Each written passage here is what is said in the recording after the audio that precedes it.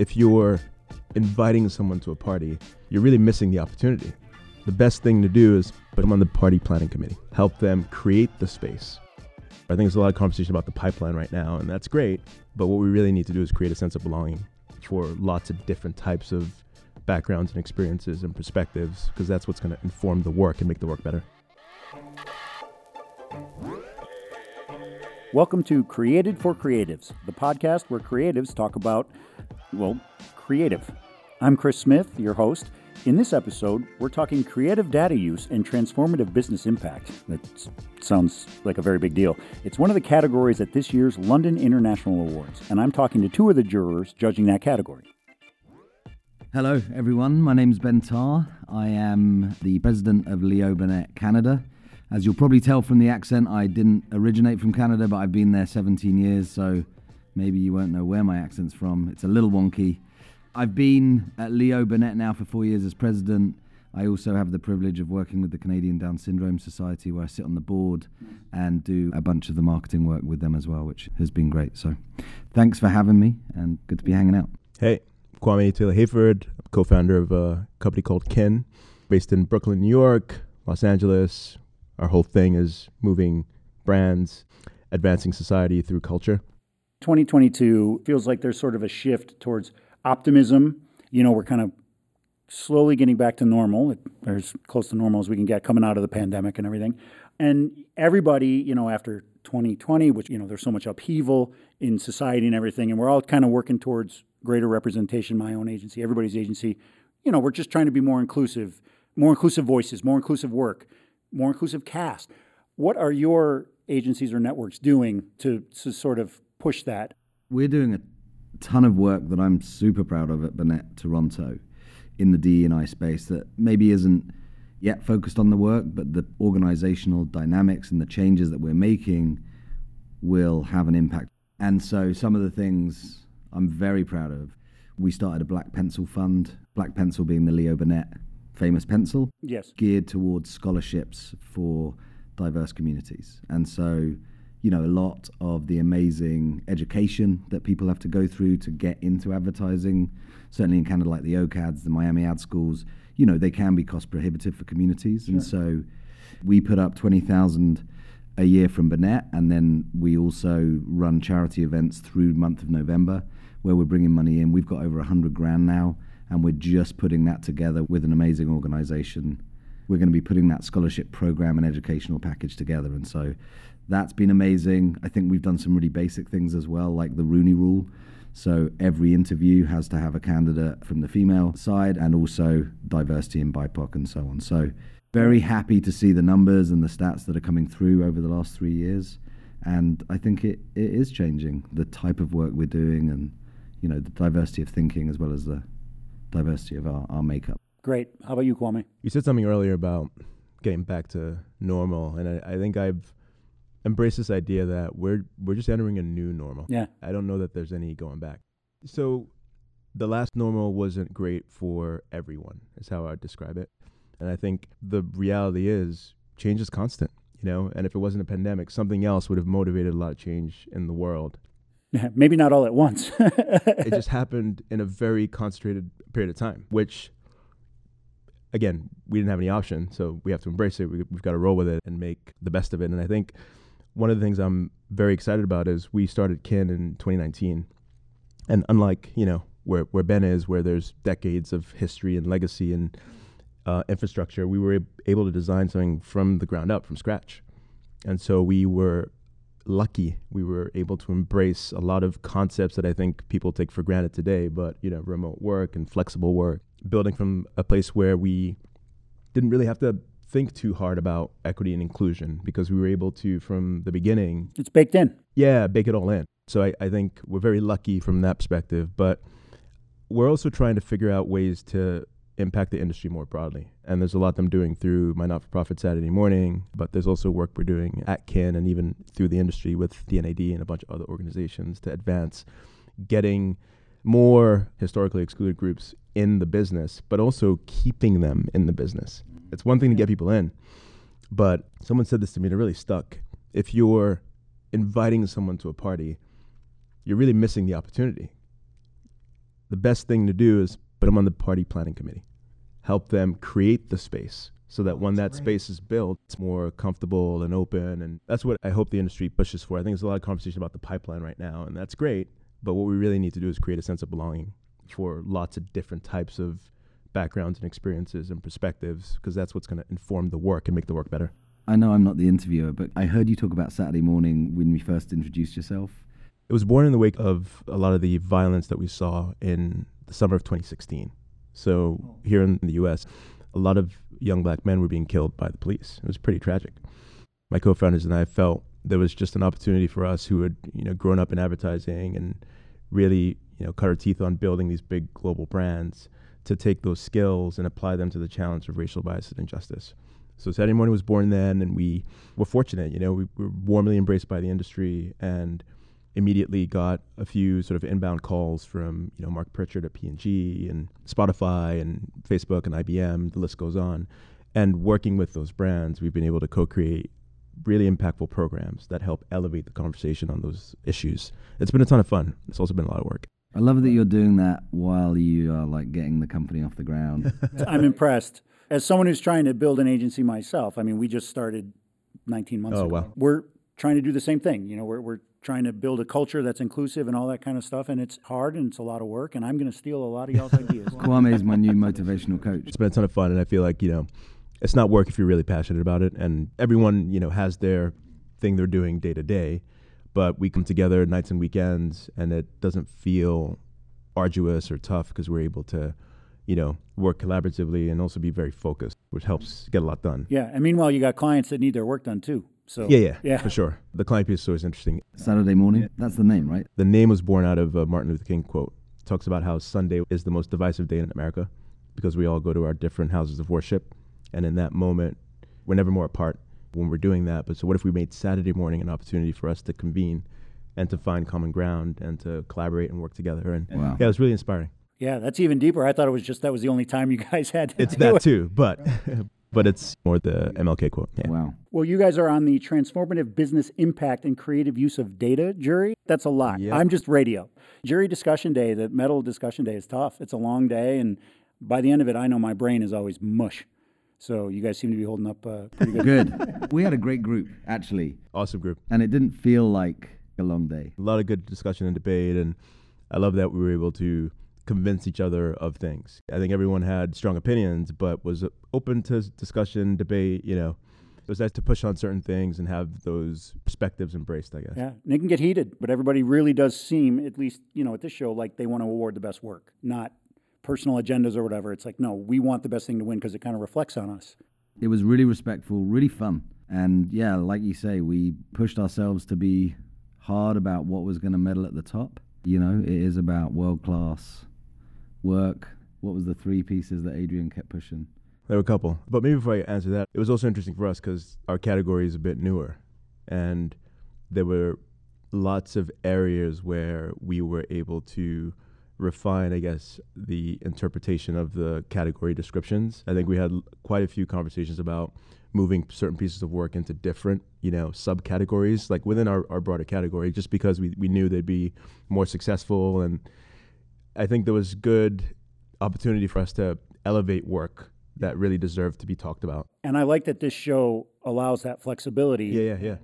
Maybe they got confused. They entered it in the wrong category, but it's Exactly. worth recognition. We should move it. It happens all the time. So I'm glad that happens at other juries as well. And, the three criteria that Adrian and our jury president established were, is it world first, is it world class, or is it world changing? Man, I'm And stealing it was that. interesting looking at the work through that lens because it really just parses a lot of things out, especially as you get into the trophy discussions about what should be grand versus gold versus silver. All right, so moving on to the work and the judging.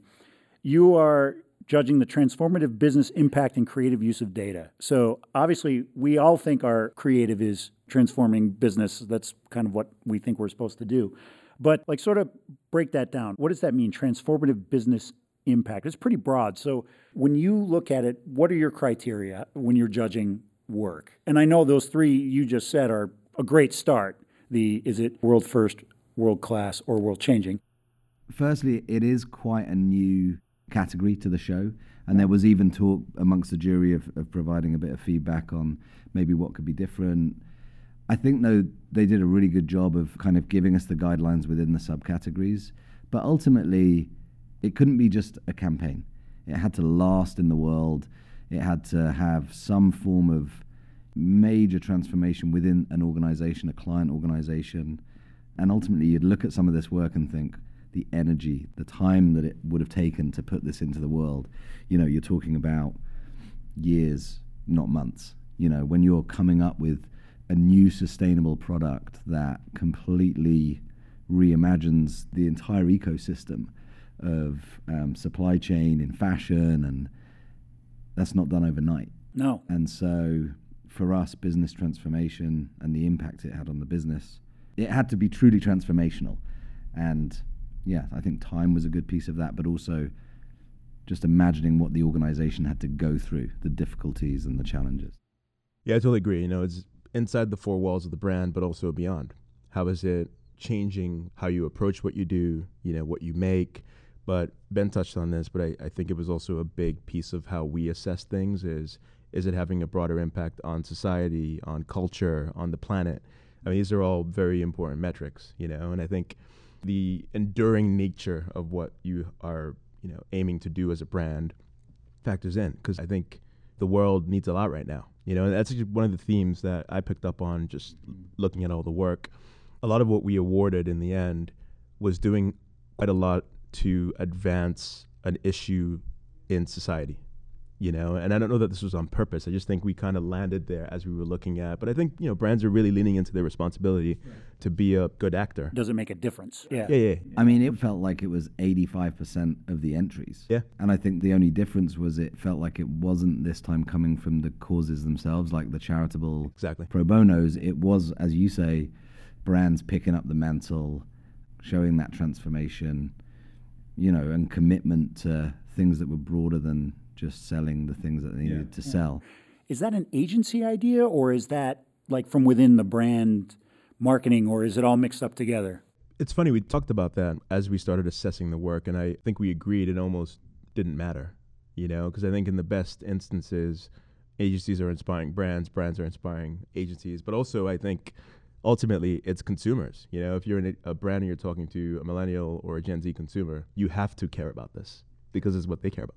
And they're going to prioritize your brand over any other if you do lean into some of these topics. So I think as we were looking at the work, we were very critical about, let's focus on the idea and the merit of the idea, and in some instances, the execution of the idea. And let's worry a little bit less about, oh, was that the agency? Was that the brand? It almost kind of didn't matter. Well, I ask because as an agency guy myself, like, let's say I have an idea, a transformative idea. We don't even usually get to talk to those people, you know, maybe who might be in a position to affect that change.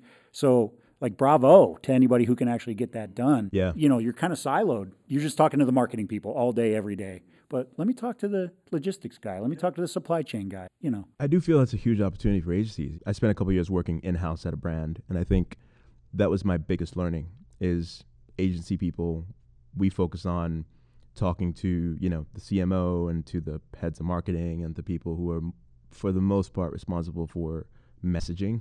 Yeah. And we rarely go beyond that. And there's a massive opportunity for creative thinking to help move a business, move a company, if it's channeled in the right way and if it's, you know, plugged in and connected and if it's, you know, strategic and thoughtful. And that's part of what was very exciting for me being a part of this jury, is just seeing how creative thinking could manifest in so many different ways and really help materially move a business. And to be honest, it's a lot of the work that we do. We get very excited about that. You struck upon the theme that I think is absolutely correct. Like, there was so much about good and causal, and I think it's right. I think we've got to see that. I think the watch out, you know, for anyone listening to this is, and it will probably sound really basic, but you've got to link it to an authentic part of the brand. Mm-hmm. And we saw a lot that didn't. Yeah. And we started to question, where's your role here truly? Like, great idea, but I'm not buying it from you. Yeah. Yeah, like your BS detector goes off immediately. We see it in radio and just like, oh, come on. Like, this is a reach.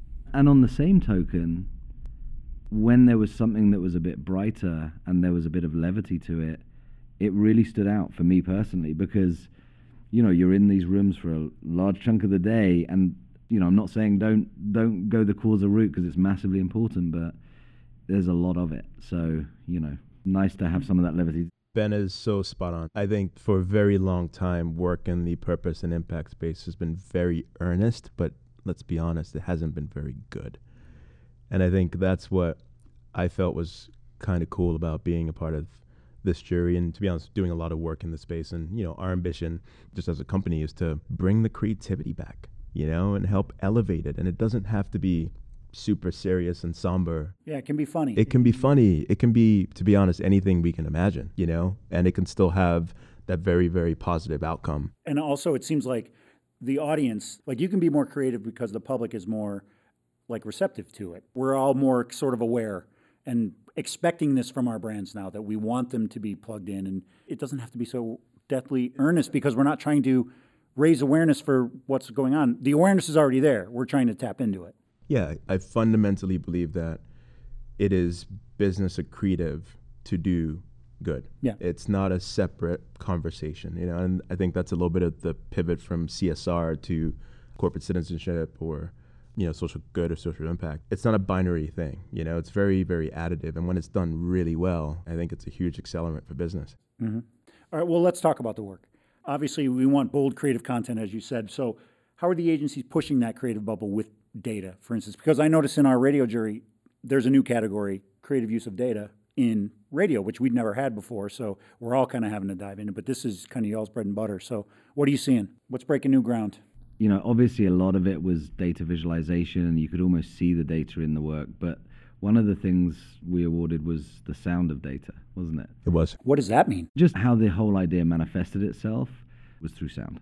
But it just expanded your view of what data visualization. I think we're all used to seeing it in a certain way, and that project just helped you see it in a very different way, which was exciting, I thought. I think the other big thing that we talked a lot about in the room was if the idea could live without the data, you got to move it on pretty quickly. You mean if you take the data portion out of the work, it falls apart? It just dies. Yeah, it just dies. That's the best work. It just couldn't exist. It was everything about it. So yeah. There was also a project that I think we all got very excited about because it, when we talk about data, we're thinking ones and zeros, and we're thinking stuff that's on the internet and it's on your screen. And I think there was a project that was interesting because it took, maybe the best description is analog data, and made that interesting and allowed that to empower and really elevate a community. And I think that's the kind of thing that gets exciting because you're so used to seeing something in a very specific way, but here comes a project that helps you see it in a much different way. Yeah, give me an example, because like when you say analog data, that almost sounds like an oxymoron.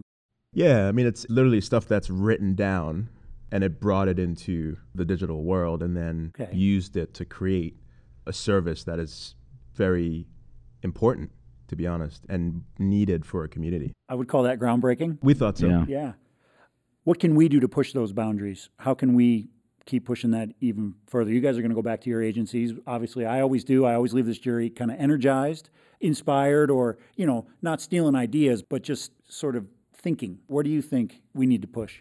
I would say the biggest learning for me was that I think a lot of us expect data to come from somewhere else or someone else. We expect that to be fed to us, in the brief. But I think one of the things we saw was there was a lot of going out and collecting the data needed to make the idea what it was. Did the idea feed the data, or did the data feed the idea? The data was the idea. Okay. And then it was about how do you go source that data? And I think a lot of us, it's like, well, where's the data analytics team? And, why isn't that in the brief coming to us? I think some of the best work was obviously solving bigger problems on a brief, and then went out and collected the data in ways that would fuel the idea, would give it the longevity and the life. Yeah, that's cool and well put, because me, I'm a writer. I'm not a data guy. I'm just letters and, and punctuation and all that kind of stuff. But then when you judge ideas and you're like, man, how did they even come up with that? How did they even find the information that they needed to feed that idea? Because like you said, if the idea is all about the data, the statistics, or the info, without it, it doesn't work. So it's almost like chicken and egg almost. The other big thing was Spotify. Was huge. Well, I was just about to ask about trends. So was that a trend? I'm noticing it obviously in audio. A Spotify playlist seems to be a get on the short list free card. Yeah, there was probably 5 or 6 ideas coming through that. There were a few. there were a few. In data specifically for Spotify, there was some great stuff. Yeah. Yeah, some fun stuff. Very on brand though, you know? Yeah. The whole brand is about data and how to make that human and deliver it back to you in a form that you can consume and enjoy. And I think they do a really nice job just as a brand. I'm noticing on our jury a trend towards using data to customize creative to, in some cases, an audience of 14 people. Or maybe we're talking about the same piece here. Definitely. Pretty impressive, and also a ton of work just to make, customized creative without an algorithm, without one of those assemblers, like to literally create individual pieces. It's a ton of work. And I think the reason we're probably seeing it, and I'll probably do myself no favors here and I'll sound like a bit archaic, but I still don't think enough of the platforms are open enough to allow ideas to get through. And that's why we're seeing a lot of Spotify, because they embrace it. They understand that they're a platform, that can reach a lot of audiences, that can do a lot of interesting things for brands. Yeah, they seem open to almost anything. Yeah, and I think we saw some stuff from Waze as well, and I think they're another platform that's just open. I wish more of the platforms would have that kind of mindset, because I think we'd start to see this category just explode. Because, let's be honest, a few numbers of platforms hold the most interesting data. I've seen unbelievable ideas that could save lives, back at our shop, and it can't go anywhere because of the platform is just too rigid, yeah. And just being able to get through their development cycles of like 3 years and where you're prioritized. So, again, if there's platform people out there listening. It almost seems like everything needs to become almost like a wiki, like it's outside generated content and it's just a free platform. And, obviously they have to monetize it, but I'm seeing more and more like, you could put anything on there. Yeah, whatever, we'll take it. Like, it's crazy. It's funny because I think to me that's a little bit of the promise of Web3, right? Is taking all the things we learned through the process of building huge companies like Facebook, Meta, and Google, and think about what the next iteration of the internet is going to be. And I feel, especially early days of Web 2, there was so much opportunity to build new behaviors and new connections and communities, and it was very exciting, and I think we're at the beginning of that again, as the hardware gets better and as the bandwidth, it's, from my standpoint, just a massive opportunity for us creative thinkers to imagine what that future could be and hopefully, make it happen. Yeah, well, I'm still trying to master Web 1, but my MySpace page is awesome. Like, I've got 47 followers. It's great. Hey, if you had a Second Life profile, you should have hung on to that. I should have. It's about to be, Could I FTE it or something? Sell it for whatever. All right, guys, you've been awesome. Is there just anything you'd like to add, delve deeper to? The quality of work was incredible. There were things in there that just gave me goosebumps. There were things that just made me so sick and with jealousy. I just wish I'd done that. And I just think, this show, LIA Creative for Creatives, just a reminder out there that just never giving up on the big ideas that you've got. You see the fortitude that must happen to get these ideas into the world. And it is tough to get these big ideas through, but just to keep going and keep believing in those ideas and keep pushing and find others around you that want to push and the clients that want to push work as well, because we're seeing it. And, to Kwame's point, creativity can do so much in the world. Yes, for good, but also for the explosion of business success. And so never give up. To your point, this show always gives me the best kind of imposter syndrome. I see these great ideas in the same industry I'm in, and I'm like, what am I doing here? These are so great. It just inspires you, but you get that little moment, that jealousy of just like, man, I don't know if I could have come up with that. How about you, Kwame? You get the last word. I think I'll just say thank you. It's nice to be in person again and to hang out with Ben and be in a room with a bunch of other creative people talking about ideas. I think felt like a reunion, right? It felt good. And, I think someone was sharing, it's much harder in some instances to create the same energy and sense of community and have discussion and debate and still keep the energy good on Zoom or virtually. So I think that's always going to have a role. It's just, I think, the reality of the world moving forward. But I think it's cool to also find opportunities to convene and to spend some time together and to talk about what we do in its best form, which I think has incredible power to create change and inspire things in people. Ben Tarr is the president of Leo Burnett Group Toronto, and Kwame Taylor-Hayford is an entrepreneur and the co-founder of Kin. They're both judges in the 2022 London International Awards. I'm Chris Smith, Principal and Chief Creative Officer of Plot Twist Creativity and one of 3 hosts of Created for Creatives. The producer is Sarah Knights. The theme music is by Brian Yessian of Yessian Music. The manager is Larissa Levy from the London International Awards. This is an Eardrum production.